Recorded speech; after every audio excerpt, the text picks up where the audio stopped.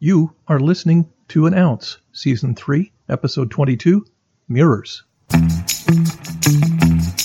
You are listening to An Ounce, a podcast providing inspiration, ideas, and wisdom through engaging stories, commentary, and interviews so you can live life better. I'm Jim Fugate, and it's my privilege to share An Ounce with you. Looked in a mirror lately? I have, and I'm still trying to figure out who that old guy I see in the glass is. Surely it's not me. I feel in my heart and my head about the same as I did 30 years ago. But the mirror doesn't care. It just reflects back to me everything it takes in. Mirrors, we love them and we hate them. They are, however, neutral. They don't care. They don't hate. They don't love. They are completely dispassionate. They show us everything. Everything we like, everything we don't, about the way we look on the outside. There is a classic cult movie, The Never-Ending Story, a fantasy loved by the young and the young at heart worldwide. The hero, while hiding away from his troubles while reading a book, is transported into the plot of the book, and into a realm where he must save the world from the nothing. To do so, he must perform tasks and overcome challenges. One of these is in passing through 3 gates. Each gate has a unique trial that must be faced and surmounted before passage is granted. The second of the 3 gates is the Mirror Gate, which shows the viewer the true nature of themselves, not just how they look on the outside, but also inside. Everything. The reflection from the mirror is a neutral, not good or bad. The interpretation of what is seen reveals the heart and the soul of the viewer. What would that be like? Wonderful? Inspiring? Shameful? Embarrassing? Frightening? Probably all of these. The trial is that what is there must be acknowledged and accepted. All of it, including the things we hide from and stuff away in the recesses of our soul, things that we don't want to look at, be reminded of, or reveal to anyone else. As we pass through our daily routine, we, consciously or not, see reflections of ourselves everywhere. These reflections appear a bit differently than they would in front of the polished glass that reflects visible light to our eyes. And they show us things that often disturb us, frustrate us, and even upset and anger us. One of those different kinds of mirrors are the people around us. We look at them and we react to the things that our eyes see and the things that our heart sees, including, and most often, the glaring things we perceive that are things that irritate us about ourselves. Have you ever recoiled at the cross words you said as they echo out of someone else's mouth? Have you ever noticed someone behaving in a way that irritates you and then noticed later you do it too? Most of the time, the things we think we see in others, negative and positive, are things, if we're honest about it, that also exist within us.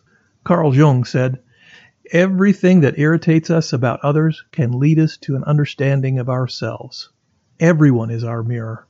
Our own reflection in others shows us not only who we are, but also how to be better. Steve Goodyear stated, and here's the surprising truth. As you gaze at yourself in the mirror held by another, you will see far more than your flaws. You will see the beauty that is uniquely you. Beauty that others see clearly and that you may hardly know exists. That is also part of the truth about you. So the question is, what do you see? What do you choose to look for? So here's the ounce. As observers of the world around us, we can be passive or active. We can just sit back and see whatever our mind chooses to lock onto, and it will generally be a reflection of our own character. Does that make you uncomfortable? Each of us has a choice in this. We can see whatever, or we can actively look for good things. Something miraculous happens when we purposefully look for good. We have less time to dwell on the bad, and the nature of our character will begin to change to incorporate the good we find. Here's a challenge. Try this experiment. Is there someone in your life you should feel better about than you do? Make the effort to find something good in them every day. Force yourself to dwell less on the things about them that bug you. Do it for a week or two and see what happens. You may or may not find that they bug you less, but you will find that you are more at peace and more comfortable with the mirrors that you see everywhere you go. William Makepeace Thackeray, a 19th century satirist, novelist, and illustrator, acknowledged, "The world is a looking glass and gives back to every man the reflection of his own face." That's it. An ounce submitted for your consideration. Thank you for listening, subscribing to, and sharing An Ounce. I'm Jim Fugate, and I'll catch you next time.